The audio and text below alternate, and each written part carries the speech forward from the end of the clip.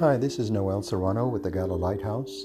Today I want to talk about the laborers in the vineyard.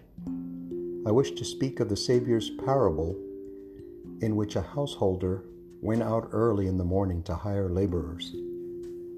After employing the first group at 6 in the morning, he returned at 9 a.m., at 12 noon, and at 3 p.m. in the afternoon, hiring more workers as the urgency of the harvest increased. The scripture says he came back a final time, about the 11th hour, approximately 5 p.m., and hired a concluding number. Then just an hour later, all the workers gathered to receive their day's wages. Surprisingly, all received the same wage in spite of the different hours of labor. Immediately, those hired first were angry, saying, "These last have wrought 1 hour, and thou hast made them equal unto us, which have borne the burden and the heat of the day."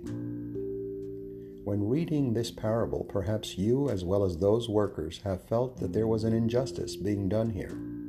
Let me speak briefly to that concern. First of all, it is important to note that no one has been treated unfairly here. The first workers agreed to the full wage of the day, and they received it. Furthermore, they were, I can only imagine, very grateful to get the work.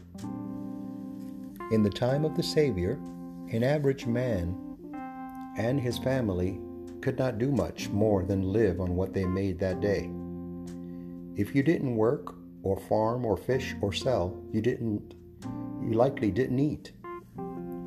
With more prospective workers than jobs, these first men chosen were the most fortunate in the entire labor pool that morning. Indeed, if there is any sympathy to be generated, it should be, at least initially, be for the men not chosen, who also had mouths to feed and backs to clothe. Luckily, never seemed to be with some of them. With each visit of the steward throughout the day, they always saw someone else chosen. But just as days close, the householder returns a surprising 5th time with a remarkable 11th hour offer.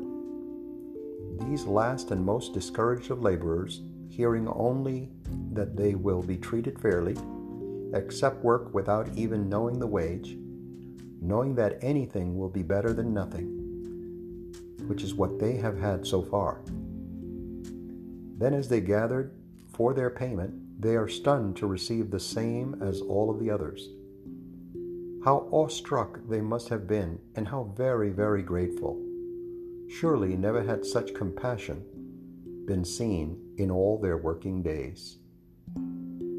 It is with that reading of the story that I feel the grumbling of the first laborers must be seen, as the householder in the parable tells them, and I paraphrase only slightly, "My friends." Furthermore, envy is a mistake that just keeps on giving. Obviously, we suffer a little when some misfortune befalls us. But envy requires us to suffer all good fortune that befalls everyone that we know. What a bright prospect that is, downing another quart of pickle juice every time anyone around you has a happy moment. To say nothing of the chagrin in the end, when we find that God really is both just and merciful, giving to all who stand with him all that he hath. Second, as the scripture says, so lesson number 1 from the Lord's vineyard: coveting, pouting, or tearing down others do not elevate your standing, nor does demeaning someone else improve your self-image. So be kind and be grateful that God is kind. It is a happy way to live. A second point I wish to take from this parable is the sorrowful mistake some could make if they were to forego the receipt of their wages at the end of the day because they were preoccupied with perceived problems earlier in the day. It doesn't say here that anyone threw his coin in the householder's face and stormed off penniless, but I suppose one might have. My beloved brothers and sisters, what happened in this story at 9 a.m. or 9 noon or 3 o'clock p.m. is swept up in the grandeur of the universally generous payment at the end of the day. The formula of faith is to hold on, work on, see it through, and let the distress of earlier hours, real or imagined, fall away in the abundance of the final reward. Don't dwell on old issues or grievances, not toward yourself, nor your neighbor, nor even, I might add, toward this true and living church. The majesty of your life, of your neighbor's life, and of the gospel of Jesus Christ will be made manifest at the last day, even if such majesty is not always recognized by everyone in the early going. So don't hyperventilate about something that happened at 9 in the morning, when the grace of God is trying to reward you at 6 in the evening. Whatever your labor arrangements have been through the day, we consume such precious emotional and spiritual capital, clinging tenaciously to the memory of a discordant note that we struck in a childhood piano recital, or something a spouse said or did 20 years ago that we are determined to hold over his or her head for another 20, or an incident in church history that proved no more or less than the mortals will always struggle to measure up to the immortals' hopes placed before them.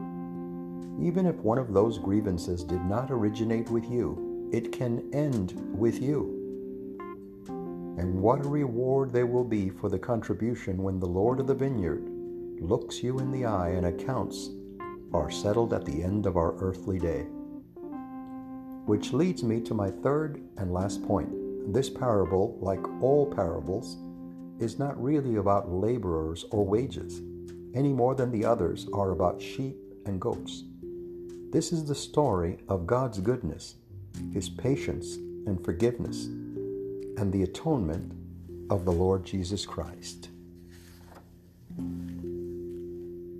There is no problem which you cannot overcome. There is no dream that in the unfolding of time and eternity cannot yet be realized. Even if you feel you are the lost and the last laborer of the 11th hour, the Lord of the vineyard still stands beckoning. Come boldly to the throne of grace and fall at the feet of the Holy One of Israel. Come and feast without money and without price at the table of the Lord. I especially make an appeal for husbands and fathers, priesthood bearers or prospective priesthood bearers. As Lehi said, awake and arise from the dust and be men. Not always, but often it is the men who choose not to answer the call to come join the ranks. Women and children frequently seem more willing. Brethren, step up. Do not delay. Do it for your sake. Do it for the sake of those who love you and are praying that you will respond. Do it for the sake of the Lord Jesus Christ, who paid an unfathomable price for the future He wants you to have.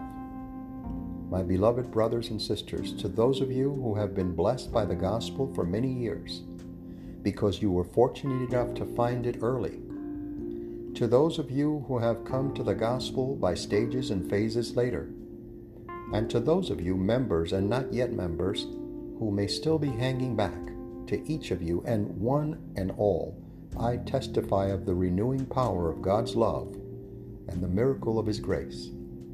His concern is the faith at which you finally arrive, not the hour of the day in which you got there. So if you have made covenants, keep them. If you have not made them, make them. If you have made them and broken them, repent and repair them. It is never too late so long as the master of the vineyard says there is time. Please listen to the prompting of the Holy Spirit telling you right now, this very moment, that you should accept the atoning gift of the Lord Jesus Christ and enjoy the fellowship of his labor. Do not delay. It's getting late. In the name of Jesus Christ, amen. I pray for each and every one of you. Have a blessed day.